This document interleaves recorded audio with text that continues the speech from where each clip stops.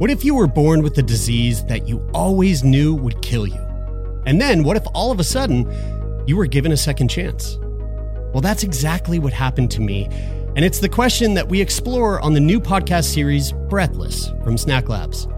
Join me, Jeremy Saunders, for a series that explores what it means to live and die, to love and to lose, and what it's like to have your whole life turned upside down and the unexpected challenges that come with a life-saving drug.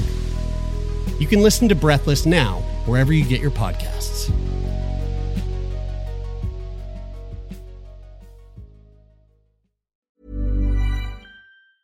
Mom deserves the best, and there's no better place to shop for Mother's Day than Whole Foods Market. They're your destination for unbeatable savings, from premium gifts to show-stopping flowers and irresistible desserts. Start by saving 33% with Prime on all body care and candles. Then get a 15-stem bunch of tulips for just $9.99 each with Prime. Round out Mom's menu with festive rosé, irresistible berry chantilly cake, and more special treats. Come celebrate Mother's Day at Whole Foods Market. Hi, I'm Daniel, founder of Pretty Litter. Did you know cats tend to hide symptoms of sickness and pain? I learned this the hard way after losing my cat, Gingy. So I created Pretty Litter, a health monitoring litter that helps detect early signs of illness by changing colors, saving you money and potentially your cat's life. Pretty Litter is veterinarian developed, and it's the easiest way to keep tabs on your fur baby's health right at home. Go to prettylitter.com and use code ACAST for 20% off your first order and a free cat toy. Terms and conditions apply. See site for details. Hey, it's Ryan Reynolds, and I'm here with Keith, co-star of my upcoming film, If, only in theaters May 17th. Do you want to tell people the big news? All right, I'll do it. Sign up now and you'll get unlimited for $15 a month and 6 months of Paramount Plus Essential Plan on us. MintMobile.com/switch. Upfront payment of $45 equivalent to $15 per month. Unlimited over 40 gigabytes per month. Face lower speeds. Videos at 480p. Active Mint customers by 531.24 get 6 months of Paramount Plus Essential Plan. Auto renews after 6 months. Offer ends May 31st, 2024. Separate Paramount Plus registration required. Terms and conditions apply if rated PG.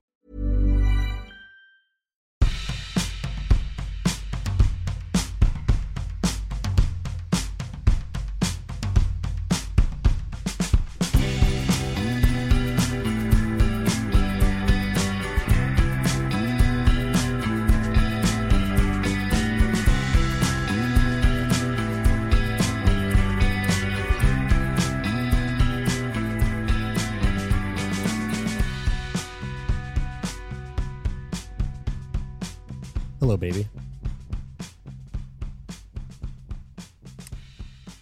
Hello, baby. Hello. I think something really weird is happening. Oh, no. Not another week of this bullshit. Okay, wait. Let me try the Ethernet thing. Should we try this again? Wait, have you not been plugged into the Ethernet? No. Oh, for God's sakes. We'll be back. Okay. All right, we're back, and Wi-Fi's all fucking figured out. No, you don't have to clap, Bridie. It's all good. Yeah. So hey, if you're a patron, if you're not a patron, and you want to see what all the kerfuffle looked like of us trying to figure that out, you can go to patreon.com/turnmeon because it's all videotaped, and it's we're releasing the video versions of our foreplays.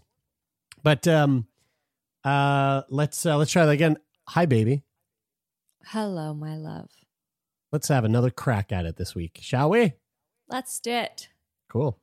Listen, I'm gonna get right to the fucking point here. This thing that we've gotten like a number of emails from about now is really making me.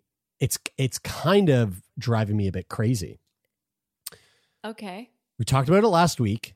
We had someone write in a while back about how they were thinking that they could potentially get an orgasm by fucking their ear with a Q-tip. Okay. That sounds wild and kind of fun. And in the email that we read, it was like, you know, the person who wrote in was basically saying like, I do the Q-tip thing, but I can feel tingles in my dingles when I jingle my ear. And so they were thinking, could I potentially have an orgasm by this ear fucking going on. Right. And we were like, well, we have no idea. And then they wrote us again, like, months later. And this is what we talked about last week on the show. And they were like, they moved on from, they haven't been doing the ear thing as much, but now when they scratch their vulva, they feel good in their ear. Right? The left vulva. The left vulva, and it goes right. There's like some ear pleasure going on. So it's like, what the fuck is going on, right? So we read this last week. We get this email yesterday. This email comes in from somebody else. This is a different person now, okay? We get this email from an anonymous source, okay? Here, 1 second, Brian. I got to bring you up on the old screen here. I fucked it up. Here we go. And there we go. All right. So we get this anonymous email that says, "Hello, Bridie and Jeremy. Happy New Year." So Happy New Year. That's not what they wrote. No. The title of this is Eargasm, My Experience. Okay, so this is somebody else's experience. So Happy New Year. So I use a face massager when I have migraines. I don't know what that is. Maybe you can fill me in after. And the other day I was using it on my temples and it started to affect my ear. And I tell you, it felt exactly like the buildup to an orgasm. What the fuck is going on, people? It was super fucking weird, but like, I get what the other listeners are saying. It's also the same feeling I get when I put a finger in my ear to wiggle it around when it hurts.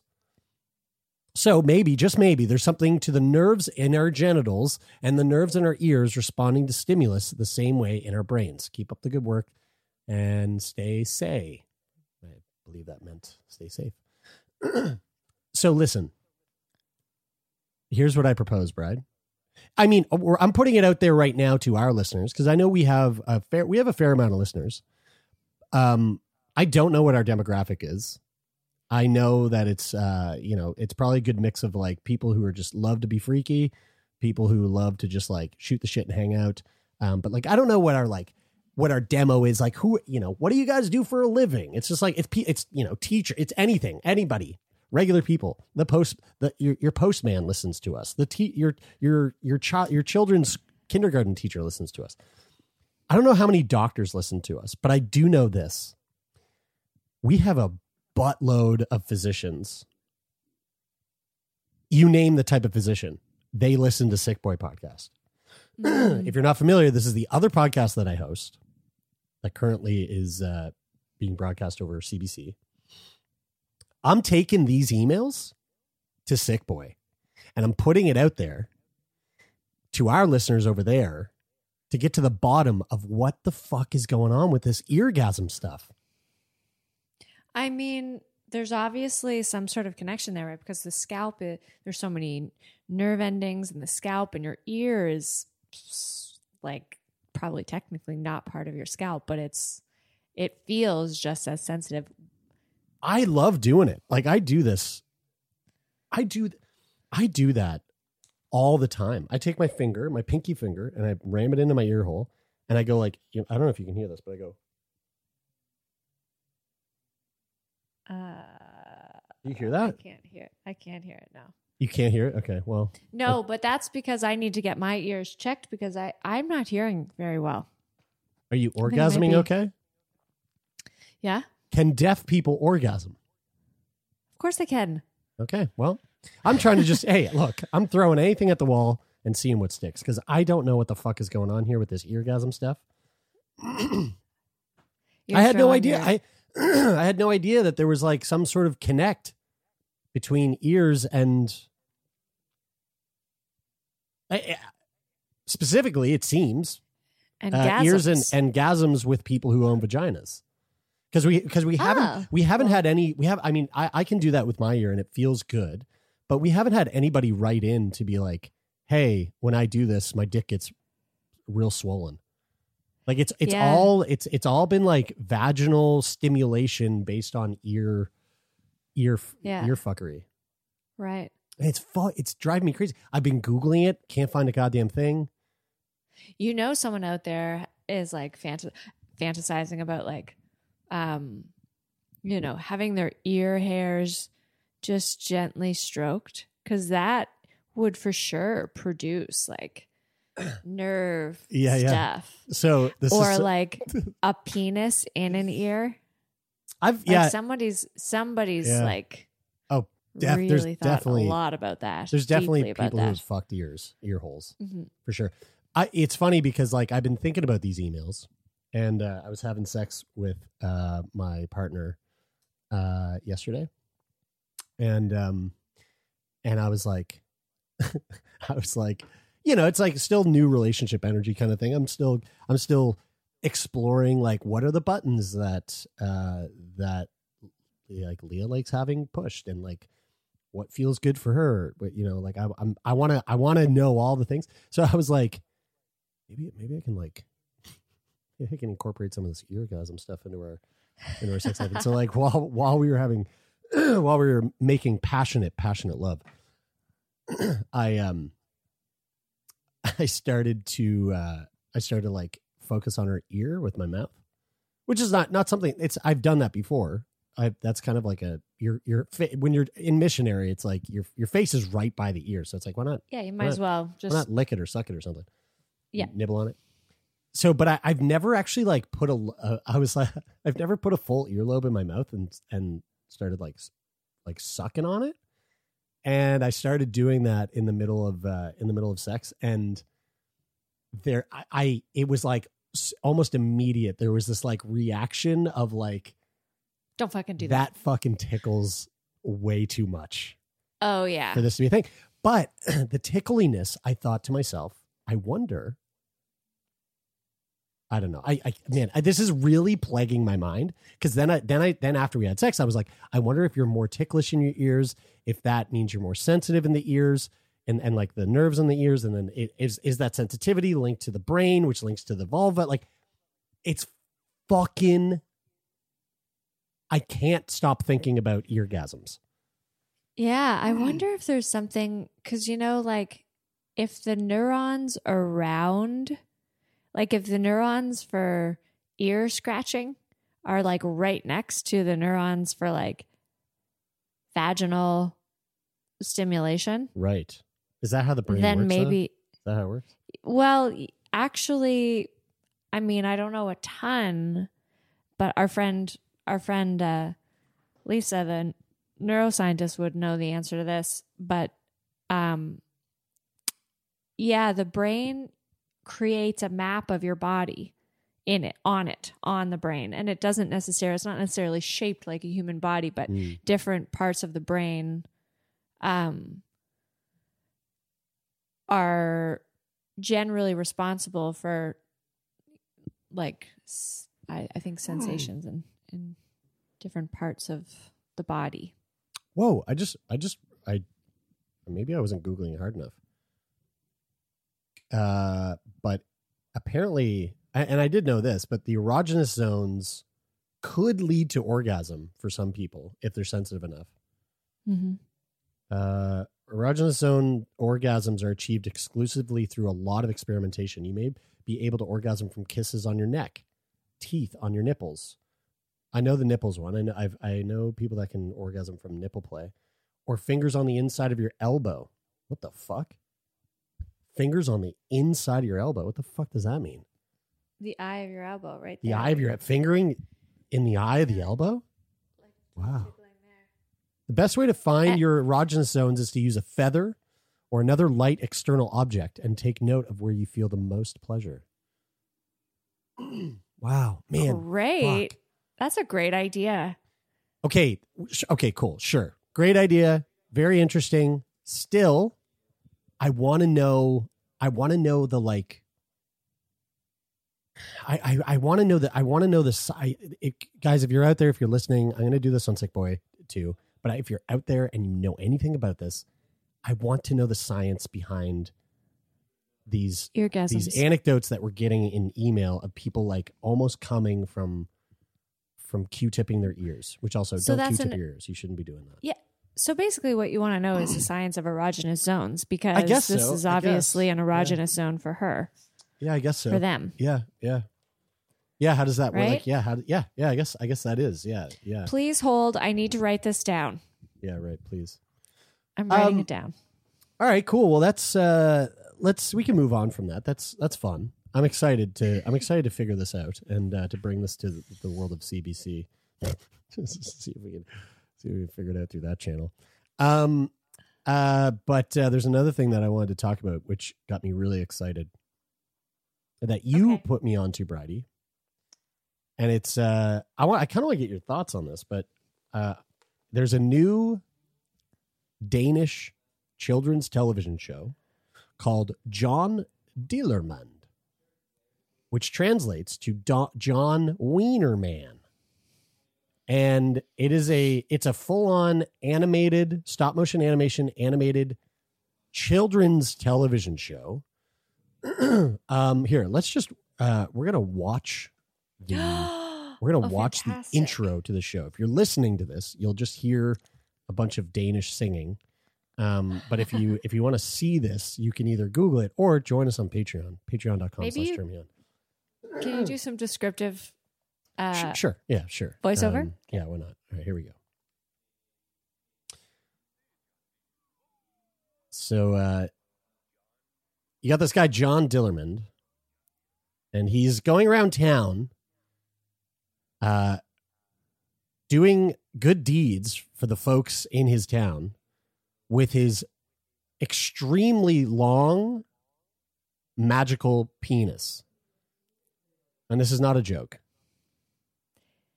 So again, John Dillermand, which translates to John Wiener Man, has a magical penis that is capable of stretching great lengths, kind of like Inspector Gadget's arms. Good analogy. So it seems that it has like infinite length, reach of extension and retraction on command. And so, you might be, again, if you didn't watch the trailer there on our Patreon, you might be wondering, like, what kind of good deeds could a fully grown adult do with his magical penis? Well, in the episodes that I've watched, he uses his penis in like these really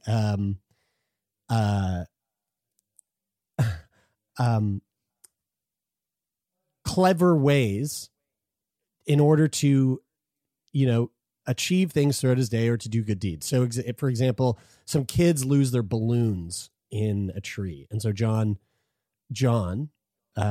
thinks, hey, I got this magical penis. I can get those balloons out of the tree for these children. And so he like snakes his big long cock all the way up and grabs the balloons out of the tree, brings it down, and then gives it to the children. Or another thing was like he was taking these dogs for a walk and they were being really bad, naughty dogs. And they were rowdy and they were kind of pulling him around. But while he was walking the dogs, he was trying to pick up something for his meemaw. And, it was like at a bakery. And the dogs were too rowdy. He couldn't go into the bakery because he had the dogs in his hand. And the dogs wanted to go to to sniff and pee on the pole across the street, but he needed to go into the bakery. So what he did was he takes the leash with his long magical penis and is able to extend that thing, let it go, so the dogs can go play over by the pole and he can walk into the bakery, grab the goods, and come out. So, like, just clever ways to use your magical penis is basically what the show is about. One thing you haven't mentioned is that what he's wearing looks like a 1930s bathing costume or like a wrestler's like a strongman. onesie. It's like a strongman suit from the circus or something, right? Like, when his penis comes out, it's also dressed in the same. It's a continuation of the same red and white stripes. Red and white stripes, like Where's Waldo? Very Where's Waldo-esque. Yeah, and it's made of some sort of magical spandex, obviously, because it just continuously stretches and keeps the design of the stripes perfectly. So this is not a fucking joke. This is a legit show that has come out in Denmark. Denmark? It's a Dutch show.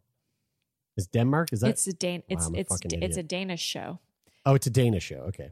Yeah. And obviously there's some like controversy behind it. I haven't looked too much into the controversy because I don't fucking care. Can like, I please read you this? Yeah, Can sure. I please read you this article? Because you won't be bringing it to CBC. CBC is well aware. CBC knows this shit. They put in an article about this. January 7th. John Dillermand. Okay. So the headline is Danish kids show about man with magic penis is innocent and goofy, says TV critic. John Dillermand, which roughly translates to John Wienerman, is sparking controversy in Denmark. A children's TV show about a man whose unnaturally long and magic penis gets him into all sorts of trouble is very Danish and nothing to fret over, says a TV critic who watched every episode. The claymation show John Dillermand, which airs on the Danish public broadcaster, is aimed at children's ages 4 through 8. So far, it's proved popular. But according to The Guardian, it's also causing a stir in the country among those who think it's inappropriate for young people or that it sends a wrong message in the Me Too era. But Ida Rudd, a freelance film and TV critic, has seen every episode of John Dillermand and says it's just good, silly fun. Here is part of her conversation with As It Happened host Carol Off. I love Carol Off so much. Me too. So imagine her voice. I cannot compare. How on earth does a TV show for preschoolers about a man who cannot control his magic penis even get past the pitch stage? I think it's a very Danish way of making children television where there's kind of no rules as long as no one is getting hurt. And if it's silly, also, that's just the plus. People were just like, this is courageous and silly, so why not do it? It's totally innocent and goofy. And very Danish, as you say. It's very Danish. We're kind of laid back in some ways and also like to have like a dark sense of humor and also like to cause a bit of an uproar. So, of course, I don't think anyone is surprised that this show caused an outrage, but maybe the criticism that it was so huge was a bit of a surprise. And Carol Off says, and speaking of huge, this is the issue, right? Do you not want me to continue? Okay. You were going to say something. No, keep going. Can you describe this character? First of all, his name's John Dillermand, the character in the show, and this is a cartoon. What does that mean? And the TV critic says, like a childish term for penis with the man attached, so wiener man. So the name itself is enough to make children laugh because anytime you say wiener, it's funny. It is. It's funny every time. He lives with his great-grandmother, who's this old, conservative, a bit scared lady. Like, put that away, John. You can't go showing your penis. You can't use that to pick apples. You can't use that to walk the dog. But the penis has a mind of its own. If you don't understand the language and you just saw like a trailer for the show, I don't think you would know it was a penis. You would think it was a tail of some sort because it's just red and white stripes, like his bathing suit. And it's just very long, slim tail. There's no scrotum. There's no pubic hair. There's nothing realistic about this penis. Yeah, there's no head. Short. Nothing like that. No. It's short and long, and sometimes you can't see it. And it can pick the apples from the tree and pick up the neighbor if he's being a pain in the butt. Carol Off says, but the penis gets him into trouble from time to time, doesn't it? She says, for instance, the penis wants an ice cream. And the great-grandmother says, no, you can't take an ice cream. And then they go to the zoo and it sees an ice cream truck and it steals an ice cream. And because of this, a lion gets out and chases the children around. And John is about to say, oh, I can't handle this. I'll just go away and leave it to someone else. But then he's like, no, I have to handle this. I have to take care of this problem. And then the penis is slapping the lion, so it goes back in. It goes on and on. I want to read the whole thing. It's so funny. It sounds hilarious. Yeah, I mean, if I would suggest going to listen to the interview over on the CBC's website. Carol Off's so amazing, and also this just sounds so funny. But one thing that I do want to say is that Danish humor, like it is. So there's this movie that I watched a number of years ago called Clown, but it's spelled Klovn, and it's basically it's based off a television show that was a Danish television show of the same name, and it's basically like it's the Danish version of Curb Your Enthusiasm, essentially. Oh, like this sort of like uncouth, character who's like he's like a, you know, just past middle age, and like his like social inept abilities in his like social circle, and he's kind of an idiot, and, you know, very much like Larry David in Curb Your Enthusiasm. So like if you like Curb Your Enthusiasm, you'll love this show. But the movie is fucking hilarious, but it's also really kind of like uncomfortable humor, you know? And also Lars von Trier, if anyone knows of Lars von Trier, the film director, you know, super fucking dark shit. But if there's ever humor in his films, it's very uncomfortable, dark humor. So this seems very like it makes a lot of sense. It kind of seems in line for what the Danish are like, which I don't know a whole lot about, but it's making me like, it's inspiring me to do a little bit more digging into Danish film and television, because all of that stuff is right up my alley. I love Lars von Trier. I thought that movie Clown was fucking hilarious. I mean, I've watched 2 full episodes of John Wiener Man, and they're great. I've fucking scoured the internet, cannot find it with English subtitles.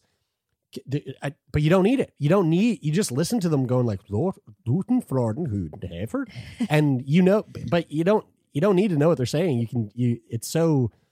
It's made for children. So like you really pick up what's going on pretty easily.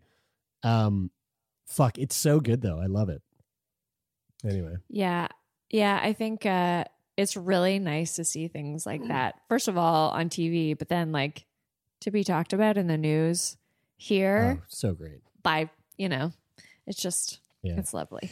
And this is also something that we talked about on Sick Boy last week. This show is making headlines in the same week that the headlines about Caillou, Canadian kids television show, gets canceled.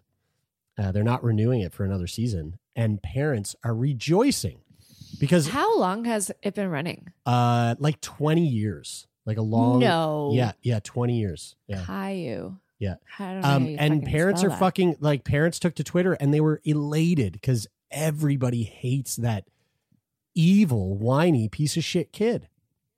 I think we need more John Dillerman. You know? Wouldn't that be something? You should bring that to the CBC. Let's see what they say. I don't know. I mean, we are living in a time where, I don't know. Problematic to have a man walking around town using his penis to do good deeds. I don't think it's, I mean, I get it. I get why some people don't appreciate the idea, but also it's pretty fucking great. Like you got to admit, it's very silly and very fun, and it's, you know, it's got heart. It's got a lot of heart. It's got a lot. You know, in this article, this is really interesting. I want to read this part. So, the host says, but this is not the first time Denmark's public broadcaster has made a show with controversial children's show. And she said, we have a guy called Uncle Reggie who likes to play heavy metal and who at some point encouraged children to become Satanists. And people were very offended by that as well.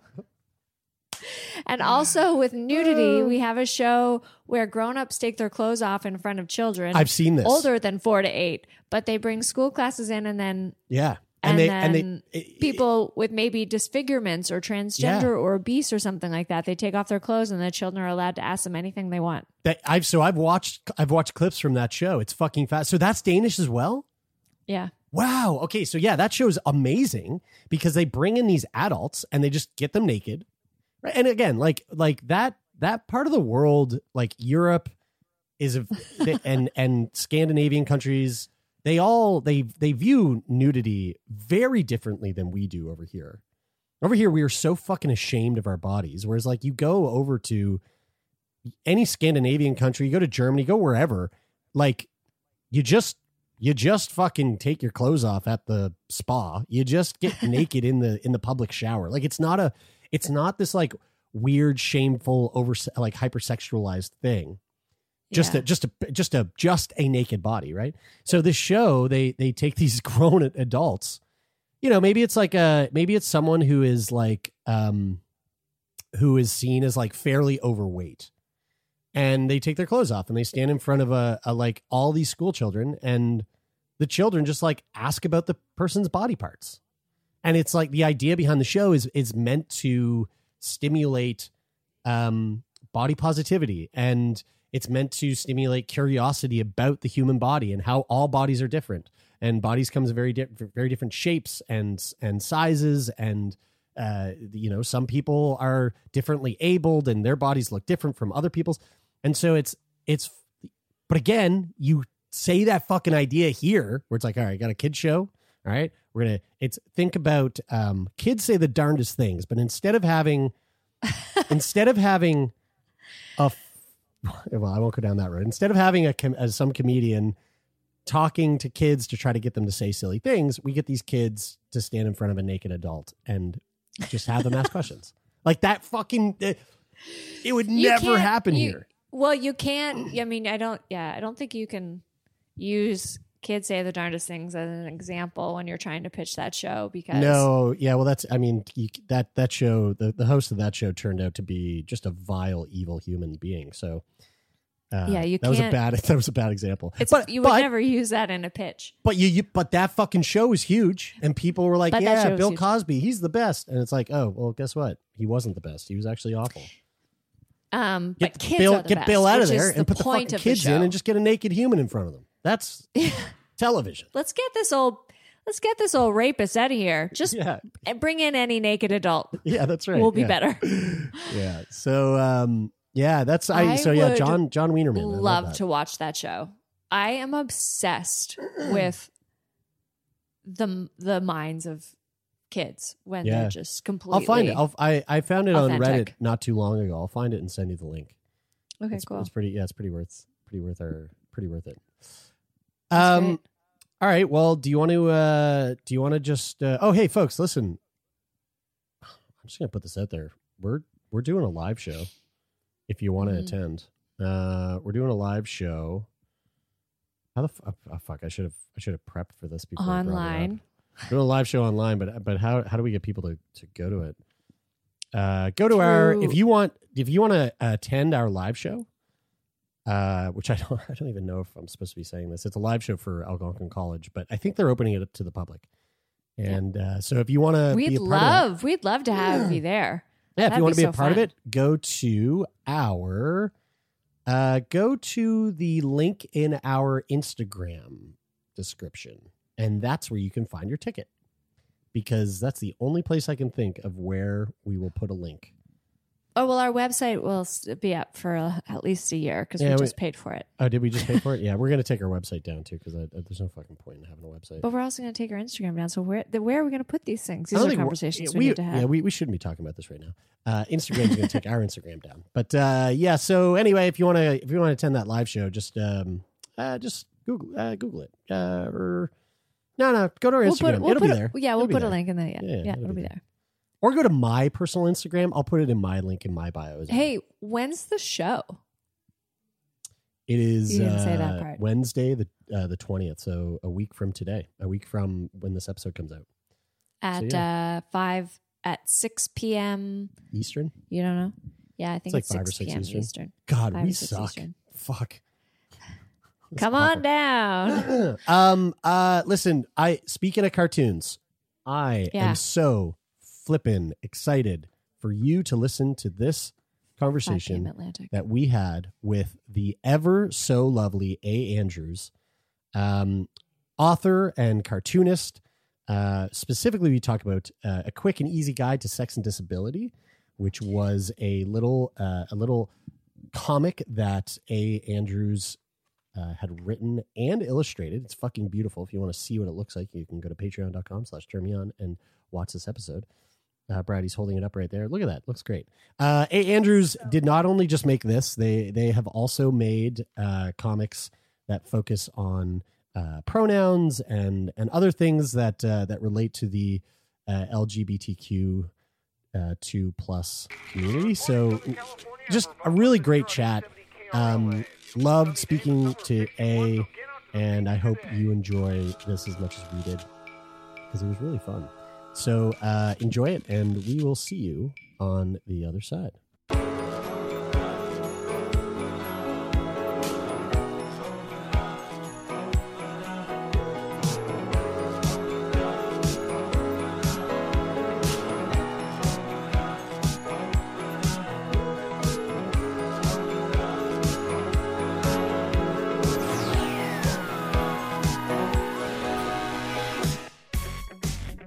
All right, here we go.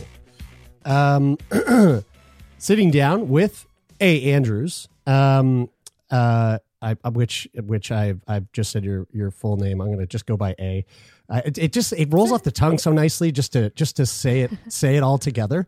Alliteration. I do love myself some alliteration. Although I do love your website is heyandrews.com, right? I thought that was really sweet when I saw that. Go for it, Bride. Yeah, you got it right there. I'm holding your book in my hands. Are you doing a lot of speaking about this right now? Yeah. Well, a lot of zooming about it. But yeah, it's been kind of great sitting down with folks all over the place and talking about it. It's been really fun. So the book, just for everyone listening, is called A Quick and Easy Guide to Sex and Disability. And it's, you know what? It's actually the second one of this series, the Quick and Easy Guides, that I've held in my hands. And I'm so impressed with the fact that the tone of there's something really cohesive about at least the couple of ones that I've seen about somehow you're all different artists and all different subjects, but they're like, I don't know, like what's the word I'm looking for? Their aesthetic is very cohesive. It looks like a set of sex ed books. It's awesome. Yeah, I would say cohesive fits the bill. Yeah, there's some really great artists working on it, and none of us have really worked in tandem. It's just kind of turned out that way. I think really good editing and direction from our publisher. Right. So I was checking out. I should have written this down. Your comics, your art with what's it? It's written right in the back of this book. Just today, Autostraddle. Is that is that where you kind of started your publishing experience? Yeah, for sure. So I started with publishing just some webcomics on Autostraddle, some like slice of life about being like queer and disabled, and it kind of took off from there. Is that sort of the subject you've always drawn about?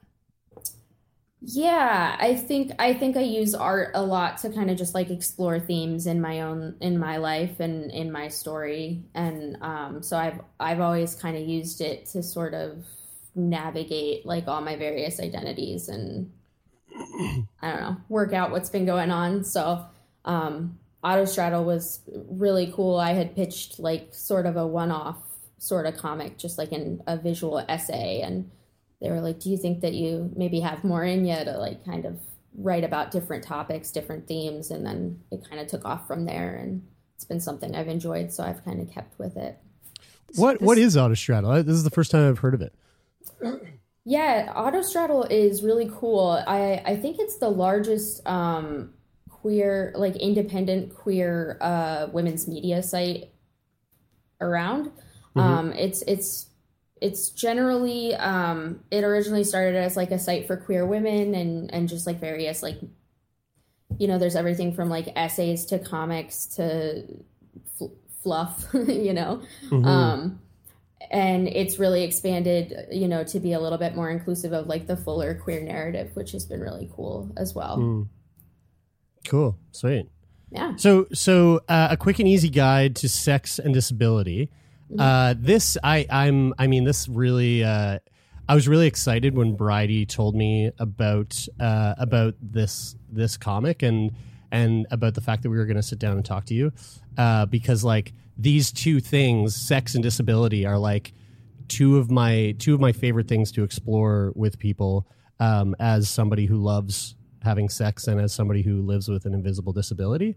And so I want to know, like, what was the impetus, like, what was the catalyst for you to decide to really like dig in and explore and try to educate folks around sex and disability, something that is obviously a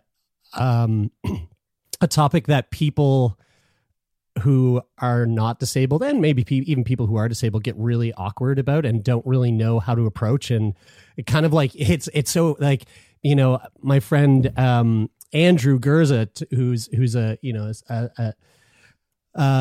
a friend of mine who lives with cerebral palsy, who also talks a lot about sexuality. Like when you see him talking to someone about him engaging in sex, you can almost see the person like short circuit and kind of malfunction, because they're going, but how? Like how? How does this work? So what was the catalyst for you to want to create this comic to basically in a really like fun and engaging way educate and explore the world of sex and disability? It's a good question. I mean, I think it was a little bit of a lot of things. I think for one, there's the scary elements of just like, when we don't talk about a thing, that thing can become really scary or have really, problematic results. There's a lot of abuse towards disabled people. There's a lot of sex abuse in the disability community and things like that. So, on the very dark end of things, there's that element to it, that if we're not having these conversations, we're doing ourselves and the people that we love a disservice. So that was definitely like a very major part of it for me, in being like, okay, this is like a really important conversation to have. But beyond that, I think so many conversations with disabled folks is just like, it's so like medicalized and so technical and so like, well, can you, can't you? And it's like very like ogly, like it's, let's look at this thing. Let's explore this like really fascinating thing. And people want to be fascinated by you, but they don't really want to know about like your humanity and like your just like general boring day to day. Yeah. Like, oh yeah, I have a sex life too that's like really exciting and sometimes boring and like, like it's, just I wanted this. Yeah, I just wanted this really fun kind of conversational piece that doesn't have this like grand thesis on like why disabled people have sex, but just like states definitively that it happens and that it can be like really fun. Like, like any other sex book that exists. I wanted it to be something where it's like, well, of course we have sex. So here are different ways that you can navigate that if you don't already know. And so I kind of wanted to flip the script on it being super like technical and like, but how will I ever get over this hurdle? And just like talk from the guys that from the stance that if you have this information, then you're going to take with it and do what you can with it. And I do think a little part of me, I write things, I write things more because I want them to exist than because I want to like point at a person and tell them that they need to learn a thing, really. Obviously in writing like an educational book, you're hoping that somebody gets something out of it. But I think more than that, I just wanted it to like be on a shelf, like where somebody that's having a hard time is walking past a shelf and is like, holy cow, this exists. This is wild, that was the most important part to me. But yeah, of course, like, I would love it if able-bodied people picked it up and were like, oh, like I do this thing with my partner. Maybe I should ask them if they feel good about that or like if there's something I could be doing better. And I think that there's a lot more commonality between people than people really realize. So yeah, I think, totally. All of those things kind of intertwine to make it a thing that I felt really good about doing. Turn Me On Podcast will be back after this short break.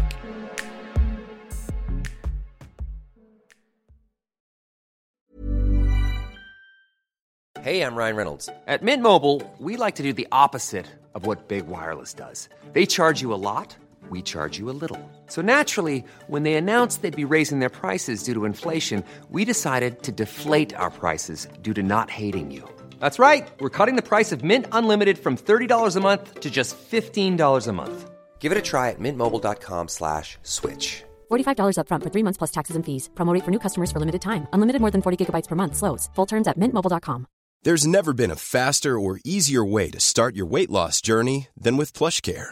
PlushCare accepts most insurance plans and gives you online access to board-certified physicians who can prescribe FDA-approved weight loss medications like Wegovy and Zepbound for those who qualify. Take charge of your health and speak with a board-certified physician about a weight loss plan that's right for you. Get started today at plushcare.com/weight loss. That's plushcare.com/weight loss. plushcare.com/weight loss. This is Paige, the co-host of Giggly Squad, and I want to tell you about a company that I've been loving, Olive & June. Olive & June gives you everything that you need for a salon-quality manicure in one box. And if you break it down, it really comes out to $2 a manicure, which is absolutely insane. It's also so easy to get salon-worthy nails at home with Olive & June. The difference between how your nails used to look when you did them yourself and now with the Mani system is a complete game changer. The best thing about Olive & June, too, is it's a quick dry. Dries in about 1 minute, lasts for 5 days, and full coverage in up to 1 to 2 coats. Visit oliveandjune.com/perfectmani20 for 20% off your first system. That's oliveandjune.com/perfectmani20 for 20% off your first system.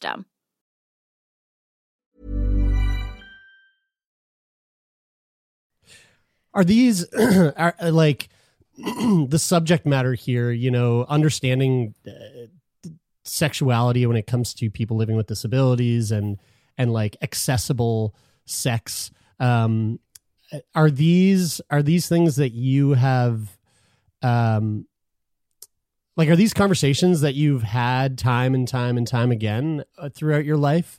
And like, what are those experiences like for you? You know, like, I know that, you know, I know that, you know, broaching the subject with someone about my cystic fibrosis, if they've never heard of cystic fibrosis, and I explain to them a couple of small tidbits, sometimes again, there's that almost reaction of like, you can see them kind of tighten up and clam up and get really awkward. Like, I'm sure you've seen the full spectrum of like reaction when it comes to having those conversations with folks. What's been A's history of exploring this topic with the people that you've surrounded yourself with? Yeah, it's a great question. I mean, for me personally, definitely rocky. Definitely, you know, I think in kind of starting on my like journey and having relationships with like other people, you know, that was sort of slow and all at once. Like, I would imagine that a lot of, you know, I think that's a pretty universal feeling that, you know, like you build yourself up into like, I'm ready for relationships and intimacy. And then you're just like, whoa, and it's all there at once. Yeah. I think there's definitely been a good mix of like really like tough situations of being either like rejected when you're being very vulnerable, or people saying like inappropriate or hurtful things, you know. I mean, I think that there's been the broad spectrum of that, and then there's been on the other end of it kind of growing into my own and having people that want to have those conversations with me and like seeing what that feels like as well. I've definitely gotten a lot of the face, the like aghast that you're telling me this terrible, sad thing about yourself. Yeah, right. Yeah. And I'm like, sure. Yeah. I don't know. Right. So, you know, like there's been a full spectrum of that. It kind of depends, you know, on who the person is, where they're at in their life and their communication styles and skills. It's been a lot of learning to realize, like, I think what I deserve from other people. Yeah. Have those experiences, like I'm one of the questions that often comes up in our podcast with guests is like, what was your sexual debut? You know, what I instead of saying like, how did you lose your virginity and what was that experience like? It's like, what was, fuck the term virginity. Like, what was your debut to the world of becoming a sexual being? And for you, like, especially with the subject that we're talking about, like how much of your disability played into that or didn't, or like had a positive or perhaps negative effect on your sexual debut? Yeah, well, my debut was definitely messy. I think, you know, I think that I came into being like a sexual person in realizing that I was queer, for one. And that was very scary to me. I didn't really know how to talk to anyone about that.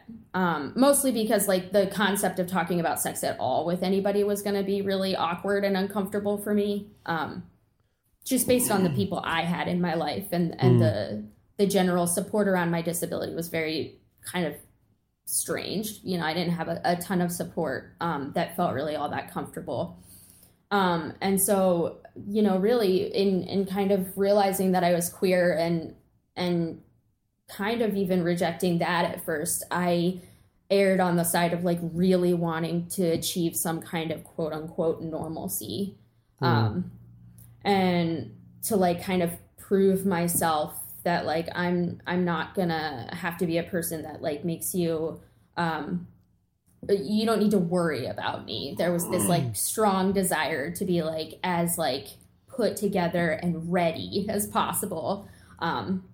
I think for me, like having needs at all was always felt like very extra. I think disabled people are kind of taught that when they need things, those are like special kinds of needs. Those are needs that are like an additional ask. And we're not really taught that just like everybody has varying needs and we all need certain elements of care in our relationships and our experiences with other people.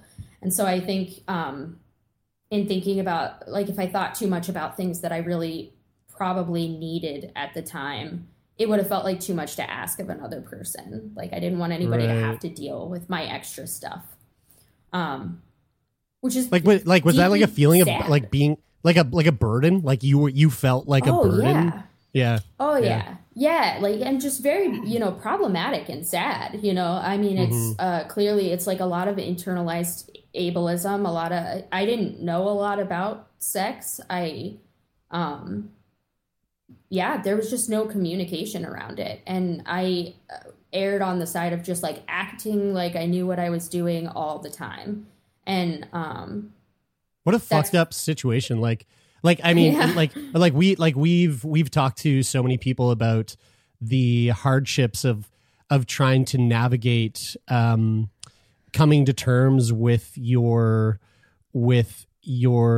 sexuality, and you know, like it's one fucking issue to try to find the way to, you know, for a lot of people to come out as queer or to even accept the fact that they are queer, especially depending on where you live and who you surround yourself with. But then like fucking layer a disability on top of that and the entire Pandora's box that is sexuality as a disabled person, like shit. that is yeah. That's tough. Like that's a lot. There's a lot of layers to kind of like try to dig yourself out from there, it sounds like.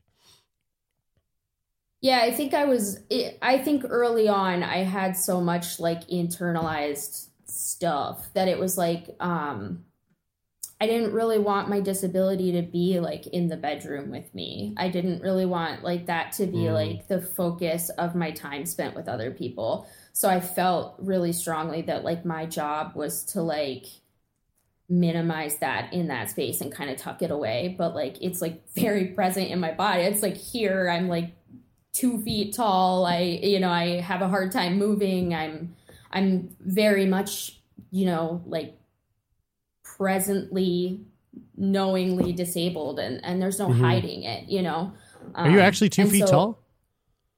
No. I was like, no, whoa. But I'm very small. The webcam gives you at least another 3 feet. Yeah, no, I'm not 2 feet tall. I'm like a little over. I'm a little under 5 foot. Sure. So I'm like roughly like 4'10", 4'11". So I was always just like very, petite, very small. Just didn't. It took a long time to just like feel sexual. Like I was going to be viewed as somebody who was sexual, or sexually attractive in any kind of way. A lot of men making a lot of comments in bars about how I looked like a little girl. Right. Yeah. A lot of that. So oh yeah, and then buying you a beer, which is awkward. Thanks. Yeah. So it was just I look back on it and I'm just like, ugh, how could I feel that way? But it's like, how could I not? Also, of course, it was so rocky and so odd, and when those conversations aren't happening, you just don't have any kind of viewpoint that it could be any other way. You made a good point earlier that has been like a super huge takeaway for me in the last, I would say, year or so. Just, Jeremy and I have this podcast and we're not trained sex educators either. We just kind of like to have conversations like this with people. And the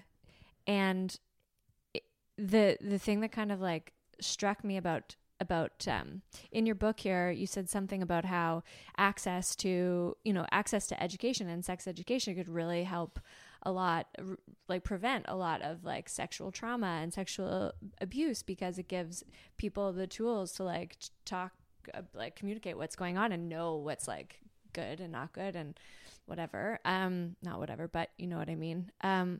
At what age would this have like, we're all subject to the sex ed we get from our parents, how willing they are to like use the words of our body parts and like their own level of comfort in talking about the body.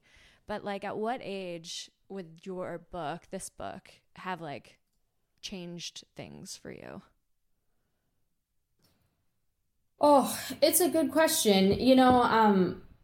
I mean, I do have a personal kind of history around sexual trauma and sexual violence, and it's hard to like pinpoint an age, I guess, but I do think that like when sex ed is being taught to other kids, I think like middle school age is when it definitely should be being talked about. I think that there's maybe even appropriate ways to talk about. I'm hoping that people are having conversations with their children that are a lot younger than that.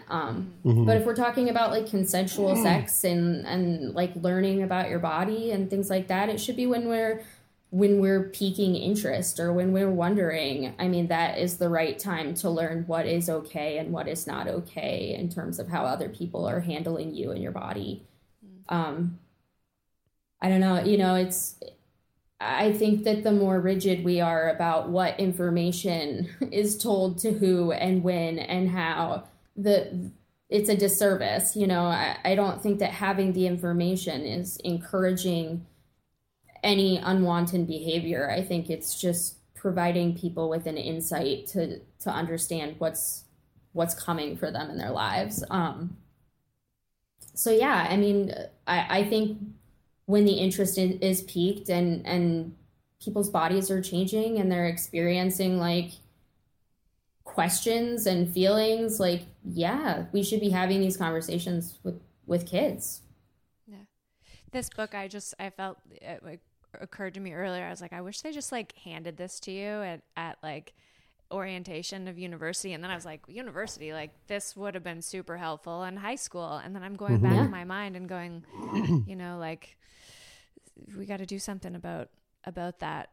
It's such an accessible and enjoyable and like funny read. You almost like don't even realize you're learning something new. You're just like, this is another cool part about being a human being that I can like communicate about and like with some, I don't know. There's also something to be said for comic, like the art form of comics are for people who love comics.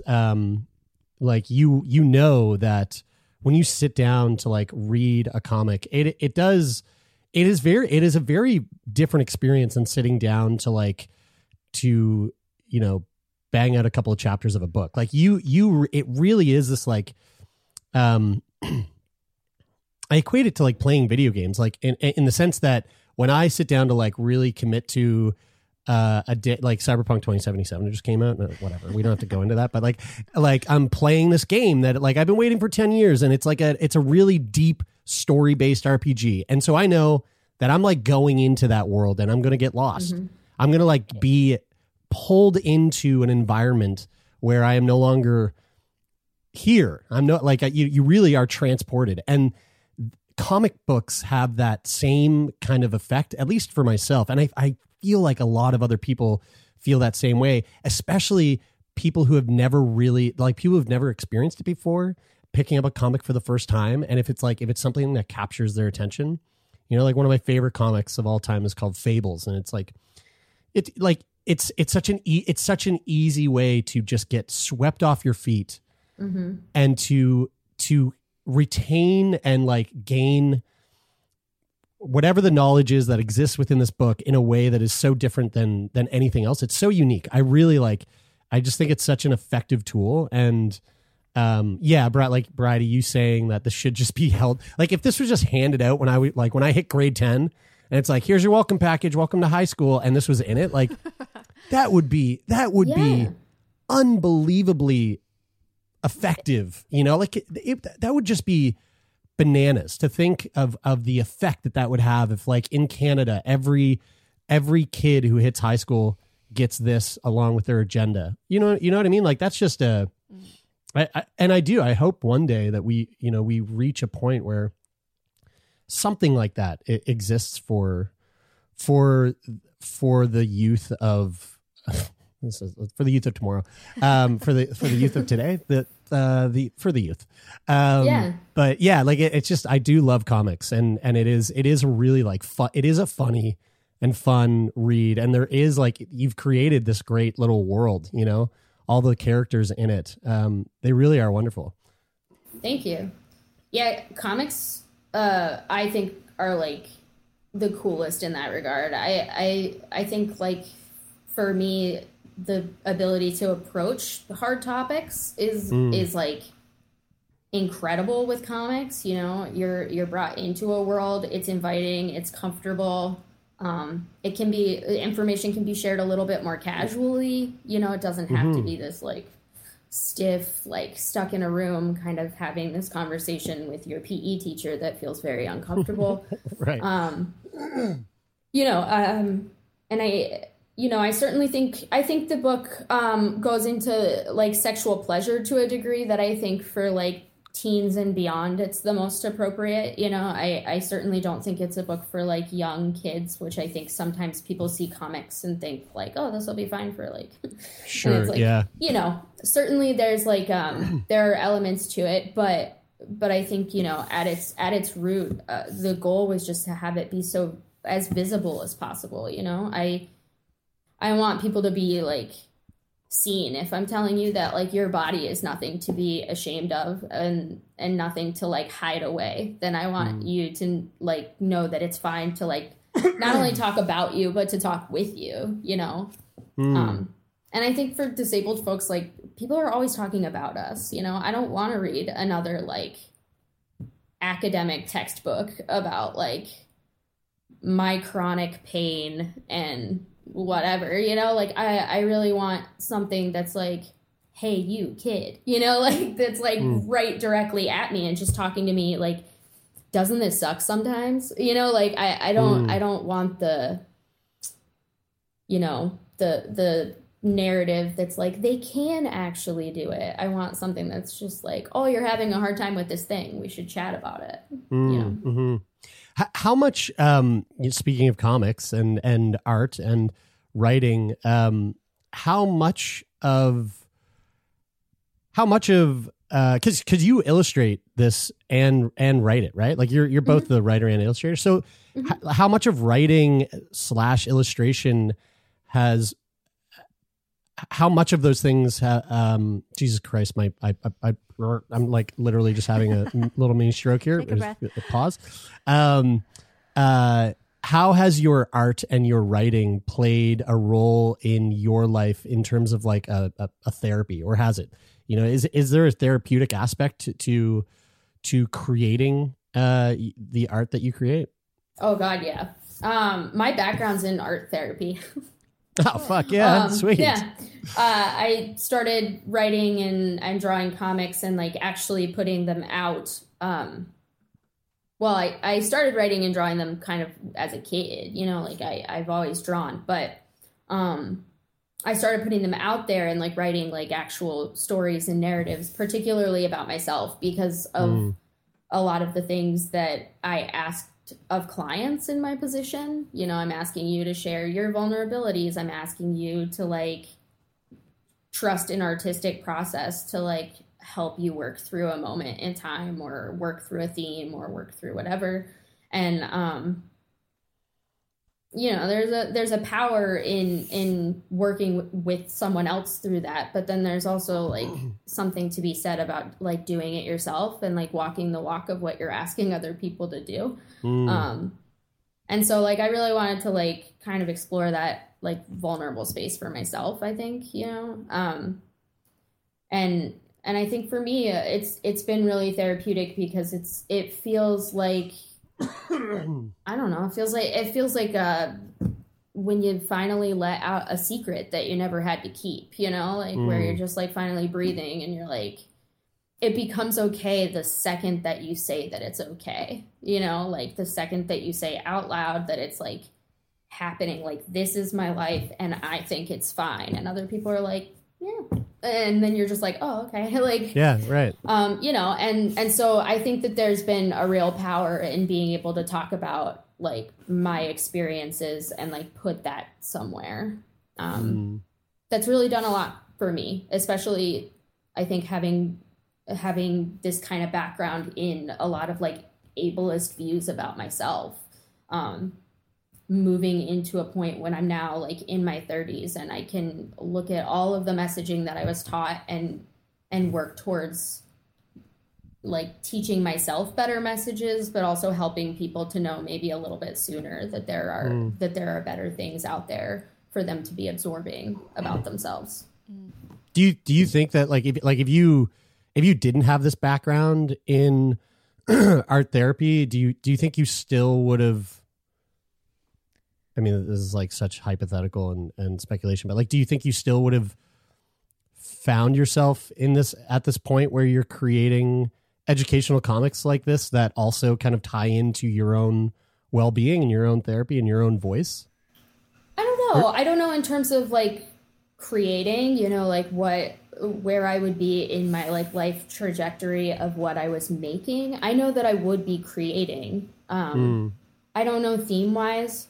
I do think that like personally and within my own identity, I have a lot of faith that I would have gotten to this point anyway, regardless. There's like so much content out in the world now, and there's so many like activists and advocates and people doing this kind of work that it's like, you know, I'm ultimately a fly on the wall too, you know, like I'm like one tiny book in a world and a sea of content that's being created. So I do think that like on a personal level, I would have gotten here in my own process and navigating things, but creativity wise, I think that a lot of my path was really dependent on the step that I took before. So I think that art therapy really built a lot of that into me, at least the focus for sure. Mm-hmm. I noticed that you have on your website a couple of other projects that you started this year. Is that the case? Oh yeah, I love to start projects. Yeah, it's the last 30% that kills me. Yeah, they're going along fairly sluggishly, but I've been trying to write some kind of like fictionalized like shorts, I guess. And then I've worked on a few different projects. I'm working on one with the Minnesota Department of Health, which isn't on the website yet, but it's for COVID information for queer folks and like at-risk communities. And so that's kind of coming out soon. And then I did a project with with Visual AIDS New York City, and we did I worked with my friend Jay to do like a story on HIV care and just kind of the inequity in finding like an easy, nice, neat solution to HIV care. Cool. Very cool. What do you mind telling excuse me, do you mind telling our listeners where they can find you, where they can kind of keep up to date with the cool shit that you're up to? Yeah. So my website is heyandrews.com. And that kind of has, like contact information. It's got little blurbs and about me's and information on buying the book and different things like that. I'm also on social media,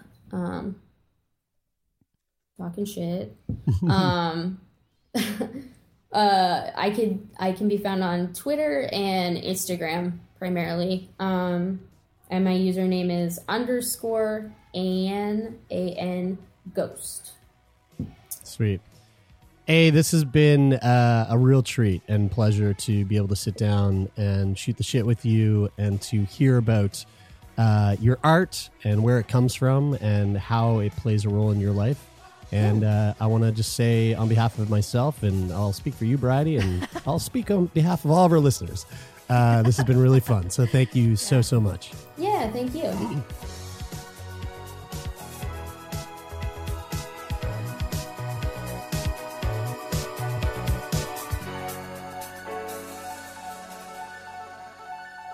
Okie dokie. There we go. That was our conversation with A. Andrews. And it was great. Loved it. Yeah, it was, I really enjoyed that conversation a lot. I wanted to just direct people again to their website, Hey Andrew. Hey Andrews. That's .com. HEY Andrews.com. Yeah, go check it out. You can see their artwork. Their projects and yeah, lots of great stuff. If you love comic books, you'll definitely worth checking out. Cool. I don't know why, but I was really surprised at how sexy this book was. I've been getting a lot of books in the mail lately from people who are going to maybe be on the show, and so I've been reading. I got one that I'm super excited about for an upcoming guest. Their recent book called it's called Tell Me What You Want by Justin Lehmiller. That's the one I'm reading this week. But back to A. Andrews' book, I was like, a lot of the books are very sexy, and I think I was expecting this one to be like more of a manual, but it actually stimulated the same sort of like. That's fun. Response. That's really fun. Mm-hmm. And also you learn about, again, we were talking about it earlier, you learn about differently abled bodies and how differently able bodies are no different than you and I.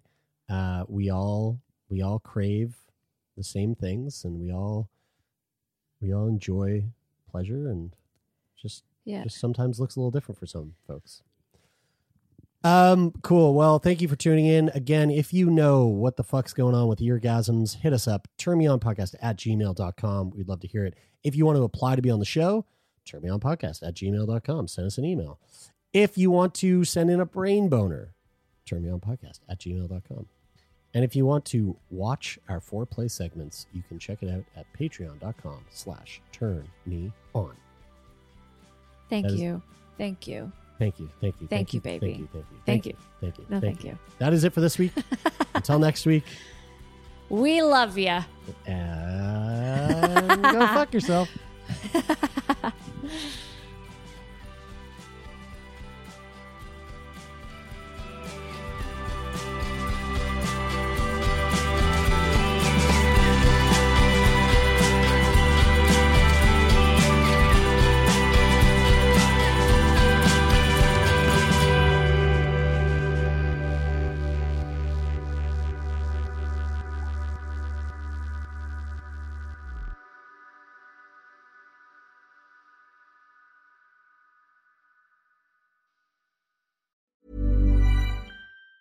Hi, I'm Daniel, founder of Pretty Litter. Did you know cats tend to hide symptoms of sickness and pain? I learned this the hard way after losing my cat, Gingy. So I created Pretty Litter, a health monitoring litter that helps detect early signs of illness by changing colors, saving you money and potentially your cat's life. Pretty Litter is veterinarian developed, and it's the easiest way to keep tabs on your fur baby's health right at home. Go to prettylitter.com and use code ACAST for 20% off your first order and a free cat toy. Terms and conditions apply. See site for details. Mom deserves the best, and there's no better place to shop for Mother's Day than Whole Foods Market. They're your destination for unbeatable savings, from premium gifts to show-stopping flowers and irresistible desserts. Start by saving 33% with Prime on all body care and candles. Then get a 15-stem bunch of tulips for just $9.99 each with Prime. Round out Mom's menu with festive rosé, irresistible berry chantilly cake, and more special treats. Come celebrate Mother's Day at Whole Foods Market. Even when we're on a budget, we still deserve nice things. Quince is a place to scoop up stunning high-end goods for 50 to 80% less than similar brands. They have buttery soft cashmere sweaters starting at $50, luxurious Italian leather bags, and so much more. Plus, Quince only works with factories that use safe, ethical, and responsible manufacturing.